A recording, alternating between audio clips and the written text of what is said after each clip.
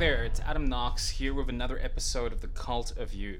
So today we got a nice new piece, and not that it's really new, this was a recording that I did at the Spiritualist Center out in Krugersdorp some time ago on a subject called quantum prayer. Now, one of the things that's always interesting for me was, or something I always had a problem with rather, was this religious obsession with worshiping the deity. Like, was God that insecure that he needed constant validation? But after studying and testing out and working, because the same thing was true in ritual magic, you would still glorify the entity. I learned that there is a bit of a process of evolution in terms of how we learn to control the mind or master our inner sources, recognizing that divine is really within ourselves. In the early levels, we use an affirmation. An affirmation is everything I want flows to me. So it's a statement of what I desire inside of the present. Then we use incantations. An incantation is when I add emotion to it. So I hallucinate it first and then I add the emotion to it. So it's more visceral in my nervous system. And then there's the idea of gratitude. So to add a very certain positive emotion, we will add gratitude to it. So we will literally go, hey, I am grateful for all the abundance. I'm grateful for this. And this is good, but it's always a little bit restricted because it's based upon the concept of is true or not true. So one of the things that we learn if we watch good film is that we can give up all our own personal limitations and our own version of reality. And we can seep ourselves into another version of reality and we can emote it. So what if we could utilize that part in order to help restructure our nervous system, actually? And the fact is we can, and I call this technology, so to speak, of the mind, quantum prayer. It's an understanding on how prayer fundamentally works in order to capitalize on reconditioning consciousness through the utilization of hypnotic language, storytelling, and devotion. Because again, if I say I'm grateful for this, I'm limited to what really is. But if I go and say, how glorious are you that dwells within me, and I know I can say God, I can say devil, I can say whatever the hell I want to, it's still the unconscious or the superconscious of these different aspects of the self. I'm attributing something that isn't consciously in my awareness. Or should I rather say, isn't within my conscious limitations. It can step outside and not be the victim or the subject of those limitations. So that's part of the beauty, and I can attribute qualities to it, which allows me to engage those states and bring them into being. Now, obviously, we go very in-depth with this in the section on ritual magic, or the art of ritual magic inside of the cult. But I wanted to share this lecture with you because I think it's a very valuable idea. And I hope you really take advantage of it. But, that's all from me for now. Please sit back and enjoy today's podcast on the power of quantum prayer. And again, I'm your host, Adam Knox, with another great episode of The Cult of You. And remember to live deliciously.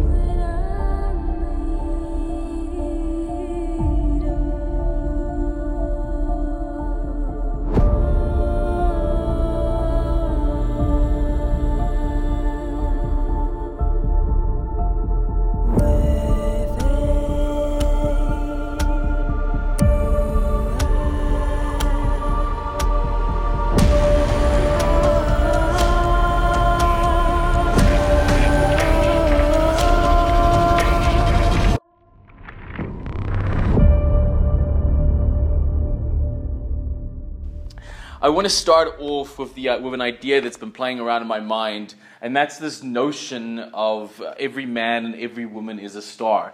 A statement once made popular by the infamous magician Aleister Crowley. And for a long time, I thought it was cute, I thought it was beautiful, but I didn't really pay that much attention to it. Until I started taking this concept of each and every one of us having our own realities a little bit more seriously.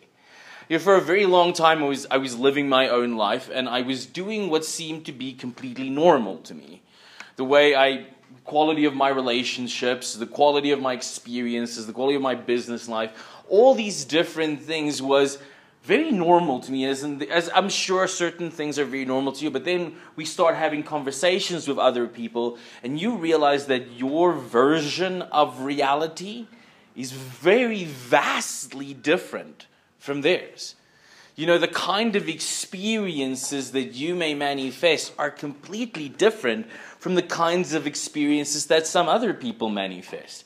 Now, I've always had the great benefit of coming out of spiritual families and having, I was born in a very controversial, I had a very young, crazy life, and at a very early age I found spiritualism, and I found all these beautiful things. So the notion of spiritual reality was a very normal one for me. So the idea of being able to speak to spirit or have that contact with a higher intelligence and have that force in life is very, very normal.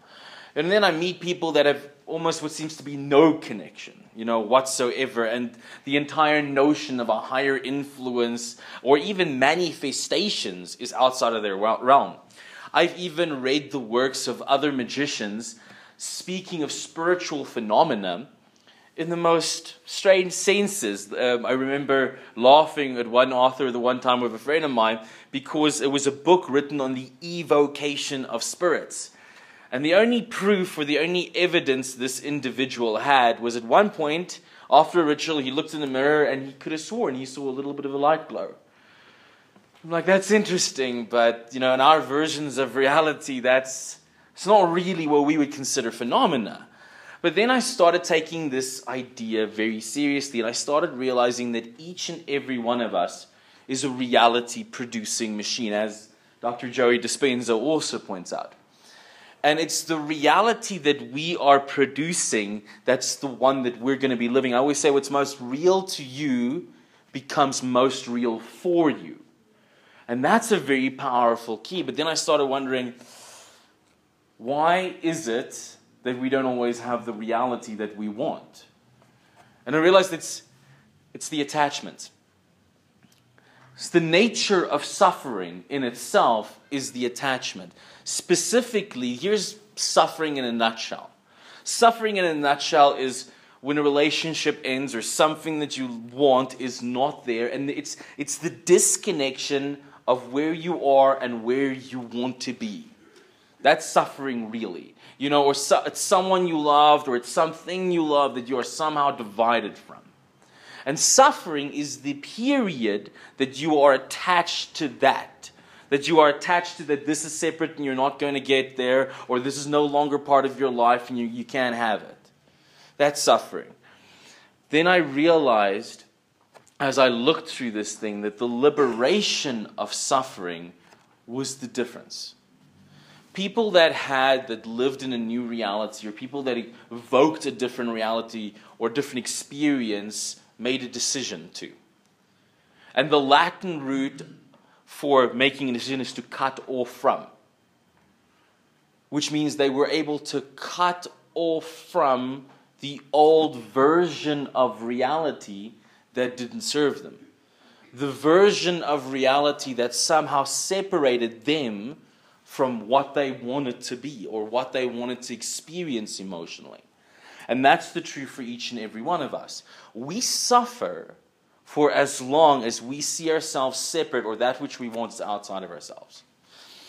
Now, a lot of people have a misunderstanding when they look at the notion of being a magician, especially because Hollywood is, painted a very interesting picture of who we are and what we actually do, from late nights in the forest with skulls and bones. And trust me, for the most of it, when we're doing that, we're making a movie. We don't always run out with crazy things like that. But there's some things that the old magicians had that were true secrets to the architecture of new realities. That's what magicians were about. That's what we all really are. We were architects of reality. And when we became aware that we're producing reality, we said we might as well learn to do this consciously so that we have more control or more influence in this. So at no point do we say that I'm going to teach you to be a magician. At no point do I say I'm going to teach you to be do ceremonial magic or anything like that. It's not possible. You can't become a magician. You are a magician. You are a creator and a producer of reality. This is what you are. This is your default state, your default power. The only difference is it's learning to do this consciously instead of unconsciously as we've been conditioned to do. You see, marketing and advertising, there's a very simple process in making us produce realities that serve them instead of us. It gets us into a peak emotional state, by amping us up, by getting us emotionally amplified. And then it anchors or it links the product or the idea to it. And what happens in our brain, that happens in our neurology, is the brain says, feel-good state, whatever it is, love, arousal, freedom, sympathy, whatever, and then links up an idea. The back of the brain makes that idea a symbol, or what we would call in the magical world a sigil. for this. Now, we have sigils in our unconscious mind that represent entire relationships. The person you are in a relationship with is a sigil for you of love, a sigil for you of intimacy. Now, that bank card of yours might be a sigil of a lot of pain, or it might be a sigil for you of wealth or abundance. Same thing with that car, that house. It's sigils, it's symbols in the psyche that represent certain emotional states. And that's what we're actually fundamentally after. If you study success sciences and you study personal development, you're going to realize that what we're all after is not the car, is not the money, is not the sex. It's the feelings that we believe all these things are going to give us. It's the emotions. And this reminds me of the Gospel of St. Thomas, the Living Sayings of Jesus, when he says, "Seek ye the kingdom of heaven within first, and all else shall be added unto this." That made a bell go off to me. And I started realizing that it's not that thing. It's not the symbol. It's what it represents to me. It's that emotional current that I needed to invoke, that we needed to align with. And this has made me understand the magical structures that we were learning much more deeply. You see, the entire structure for ceremonial magicians, the pathway of ascension, if you will, is very elemental. It's very specific. The first stages magicians go through is what we call the elemental schools. And in the elemental schools, very fundamental things happen to their identity. The psyche shifts from where it sees self, which is this hologram that we produce in the mind, as it's just my car, my family, these scattered ideas that can come and go at any moment, to something a little bit more eternal, something a little bit more lasting, something that has a bit more control over. And then suddenly self becomes love, or self becomes joy, or self becomes spirit. First self becomes the element, but once it's progressed through these elements, and by the way, these elements match up perfectly with our model of human development in psychology, the Freudian idea of king, warrior, magician, lover. We move to a new phase in our development where we start seeing self as Venus, self as Mars, self as whatever, and essentially self, me, becomes the sigil, the symbol for joy, for love, for wisdom, for power. So now I'm no longer desperately going out in my world looking for a sign, looking for meaning. Like some vagabond lost and desperate going, maybe if I find love there, maybe there, and I'm always desperately seeking. And what does that energy of desperate do except put us all off? It's the person begging, that's not actually contributing value to your life, that you can't help but be repelled from that. You're only drawn to those that already have. We're all drawn to those that have more. People that don't need the approval, people that are magnetic because they're confident, because they're radiating a grace, that they're not just trying to get something from you the whole time, but they're able to contribute because they're full.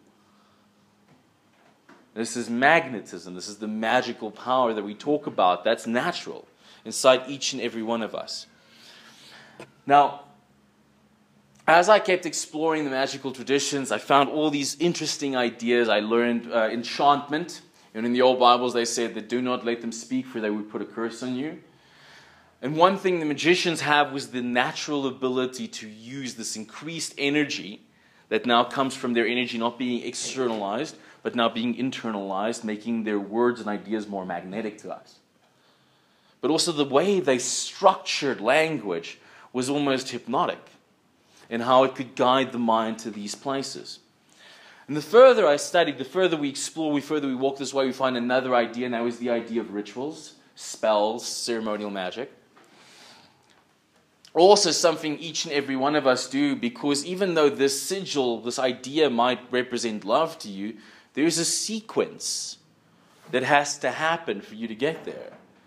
For example, falling in love, maybe you see a person and you say something in the back of your mind about that, and then you suddenly picture something that happened when you were younger, or you recall a memory of the two of you, and suddenly you're in that place. That's a very specific sequence the brain goes through. And if you change that up, you're going to get a different result. You're going to get a different energy that you're going to evoke, that you're going to summon.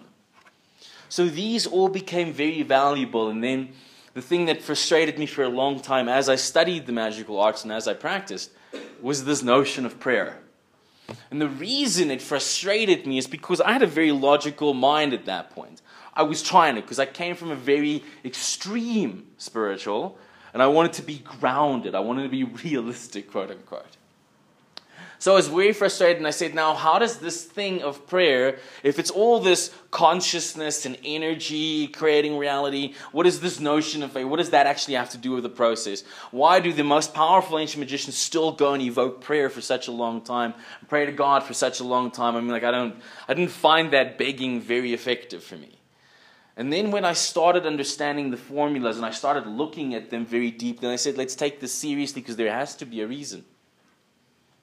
And I did find one. And I want to share that with you today.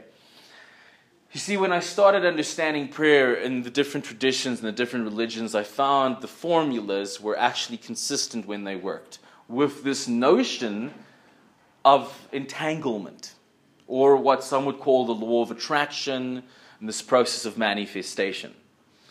The simple fundamental became this, that as you and I evolve, and by evolve, I mean that we stop making the world outside of us the sigil of states that exists inside of us, and we become that sigil. We become the sigil for joy, the sigil for love, the sigil for happiness, for respect, for confidence, for grace, for magic.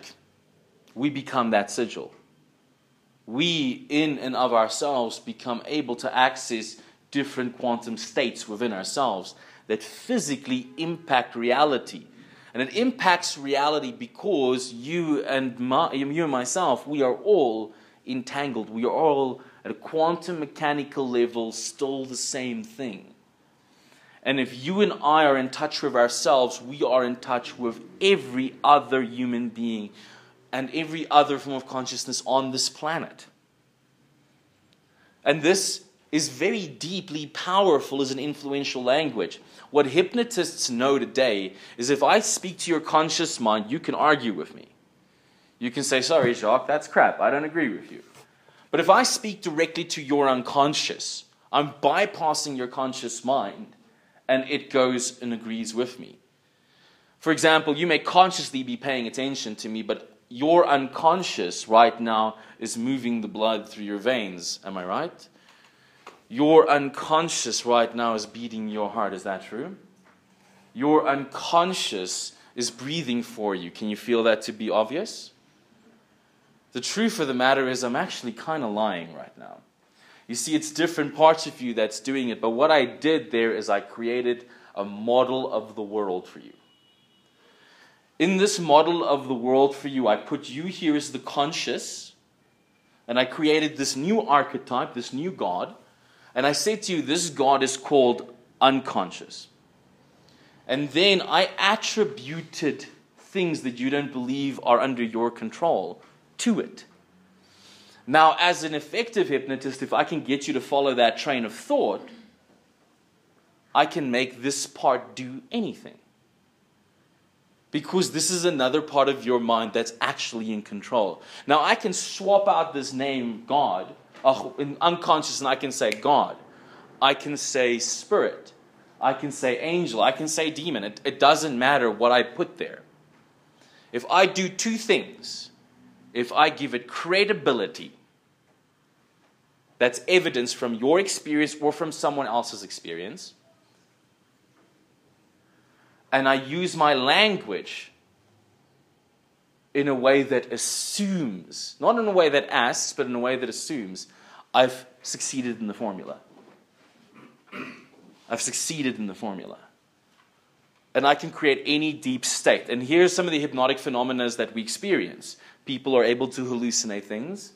People are able to make the body go completely numb and not experience anything. People are able, we've used hypnotic states like this to make people experience psychic phenomena, reading each other's minds in 3 minutes from people that have had no previous psychic experience, to get them in 3 minutes to do remote viewing and remote reading. It's there. The possibilities are inside of each and every one of us. The supernatural abilities, the abilities of romance, the abilities of great business ideas. The kingdom of heaven is within you and all about you. But you need to access it. It's right here. There's no separation from you to it except your own hallucinations, your own limiting beliefs and own separations. It's time to re-merge realities, to wake up from the dream, from the false reality that's been sold to you, and to return home. And the way you do that is very simple. Firstly, the path to this instruction is very easy. It comes from your deepest, innermost desires. You see, because when we realize we don't want the car for the car, we want it for the symbol that it represents, the feeling, wealth, we start recognizing that these are the states that exist inside of us. These are the quantum forces that are inside of us right now. And our duty as Magi is to bring these forward and to become in such vibrational harmony with it that it has no choice but to show up in our lives and bring us into alignment with that. And the idea of quantum prayer is an old technology, an old spiritual technology for doing this. And I want to give you the steps on how to do that today. The process is very simple. When we ask, the way we use language and the way we use focus determines how we feel, correct? So if I say, please God, I really want you to help me. I really want you to change my situation because it's painful. That's very noble. It's very sweet. Now, if I was filming that in a movie, I'd probably get you to buy the ticket. Yeah? But let's not be mistaken. That's what influencers have been using to get you emotionally riled up and wired in. And this is how the bad wiring is started. The actual thing that's happening here is you're generating an emotion that doesn't provide success. You're generating an emotional state that re-emphasizes the desperation, re-emphasizes the learned helplessness. You know, the only time those prayers actually get answered is when that person finally has an event in their life by random that makes them shift their state emotionally. And when they shift their focus, suddenly they get access to different resources. And that's when change happens. What if we can bypass that? What if we can be very direct from the beginning? Here's a different state or quality of prayer. How glorious are you, my God, the knower of all things, the keeper of all treasures, you who are the beginning and the end of all life, who kisses every lover in the heart and leads them to greater joy and more beautiful pleasure, who so freely takes away my confusion and brings me effortlessly into the heart of that for which I long. Thank you. Thank you, my God. Doesn't that feel different? Doesn't that evoke a different frequency inside of your body matrix? True prayer is the combination of understanding the science, understanding the mechanics. You know, in the old days we called this the occult, but occult just meant secret. Occult science meant the secret science, which was pretty much the assumptions of what we're starting to get today when we're looking at quantum mechanics and we're looking at neuroscience. We're starting to get the science, that there's actually a real science behind this, but we're recognizing that we're not just pure logical creatures, we're emotional creatures. And as such, we have to apply the art to creation of reality. So here are those principles, here are those ideas. We always say that the house of God is in the heart of silence. There's an old statement in the Hermetic Order of the Golden Dawn, one of the foremost magical schools of the turn of the 1900s, that says, I am he who works in silence, and naught but silence can express. If we study the brain And we look at the brain and we realize that when we're in our ego and in our personality, we're here in the neocortex. But if we find ourselves in those times when you're spacing outward, those times when you're in deep meditation, and those times when you're being hypnotized, we realize that we're going into a different part of the brain, because this quality of trance, this quality of spacelessness, this quality of timelessness, all those specific things, is signs that we are in this other part of the brain, the corpus callosum. This is he who works in silence. We're bypassing, we're going straight underneath. The same way as a hypnotist goes straight and speaks to the unconscious and avoids the conscious mind, because the unconscious is the one driving it. You know, it's when we're reacting in situations and arguments, we're not doing it consciously, it's unconsciously because of the conditions. I love that phrase from The Matrix when the prophetess, whatever, says to Neo, you've already made the choice, Neo. You're here to understand why you made the choice. It's about getting to that unconscious, getting to that deeper side of ourselves. That's where the secrets are. That's where the key is. That's why all the mystics, all the great teachers, Jesus died, Odin sacrificed. It's to get into the unconscious, to find that old limiting idea of yourself and your universe and extract it from there. But once we're there, we're also at the most impressionable part of our psyche, the place, the womb of creation, where ideas are born and brought into life if they're nurtured. And the way that they're nurtured, the way the idea is nurtured, the new concept of reality is nurtured into being, is through the emotion, through the water. And the water was an old occult symbol for emotion, for feelings.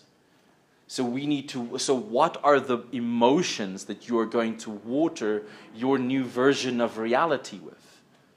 Are they going to be ones of lack and desperation, or are they going to be ones of excess and beauty and glory? And now ask yourself, how can I use language? How can I use perception to create those feelings inside of myself?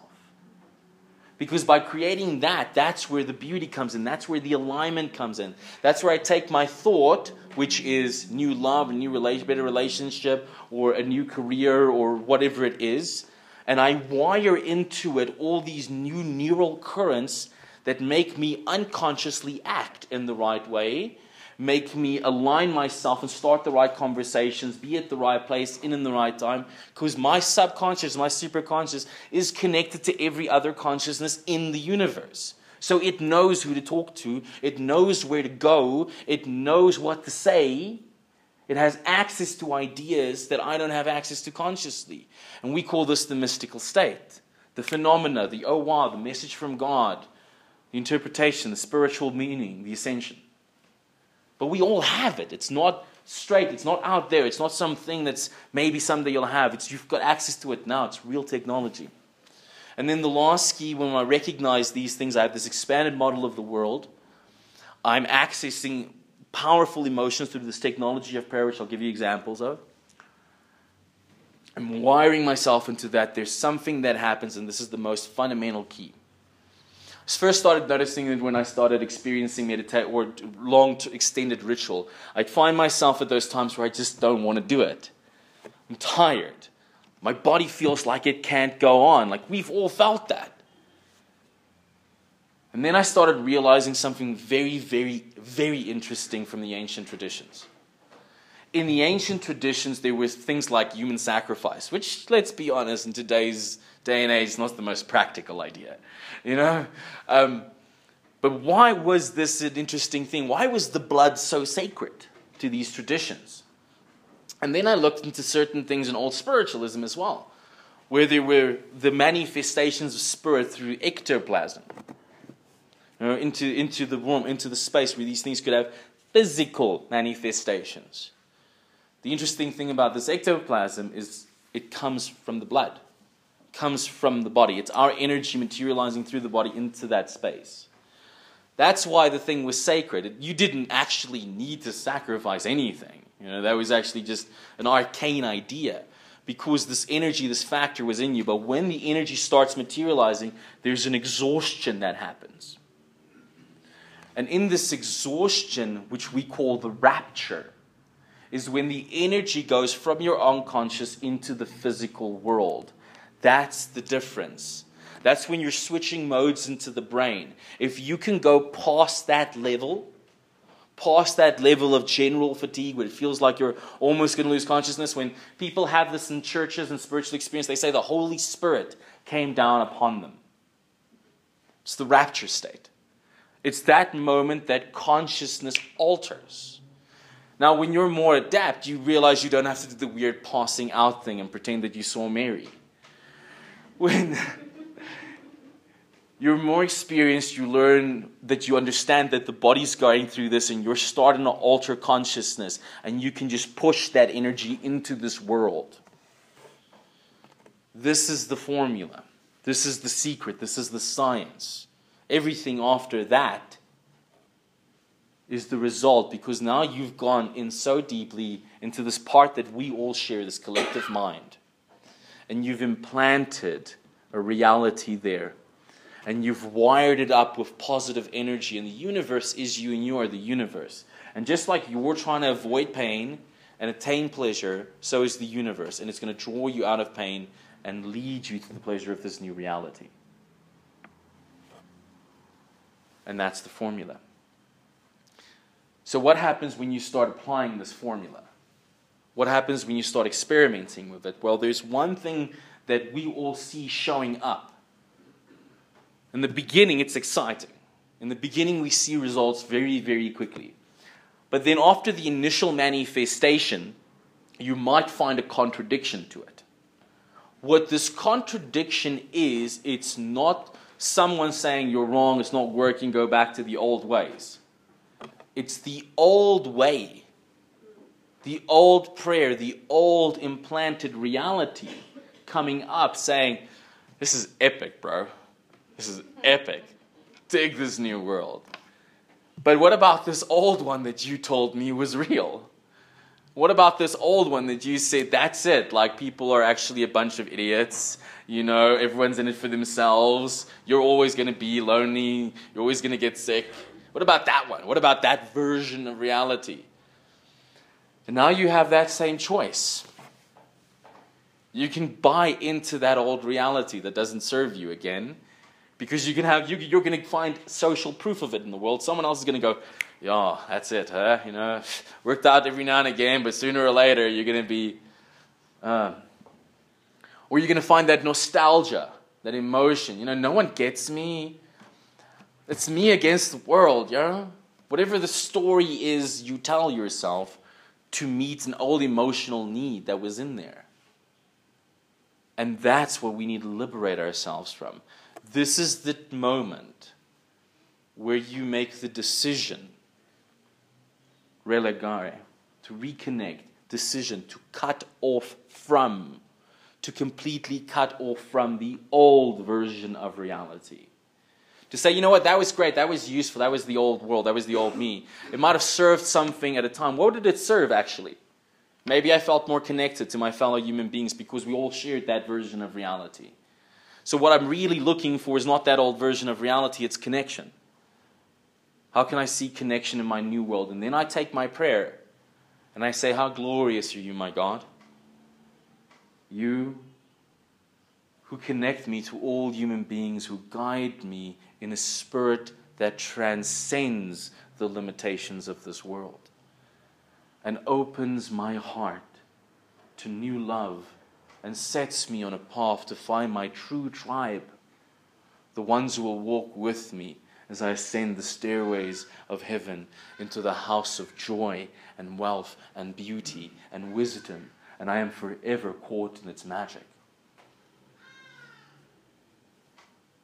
And the shift happens when you truly are more in love with this new reality than you were with the old reality. And that then makes it the compelling, dominant reality. And for a while you'll notice the other reality, but sooner or later, and I love what Seal said in an interview once, because he had a very painful childhood and it was very abusive and it was very dark. In one interview, when they asked him about the shift, how he go from that dark place to this new world that he lives in today, he said, I started to give myself to this new world so completely that it became the real world. And the old world became the dream.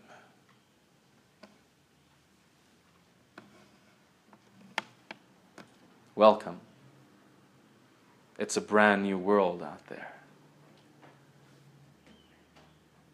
How are you going to create it? Thank you for your time.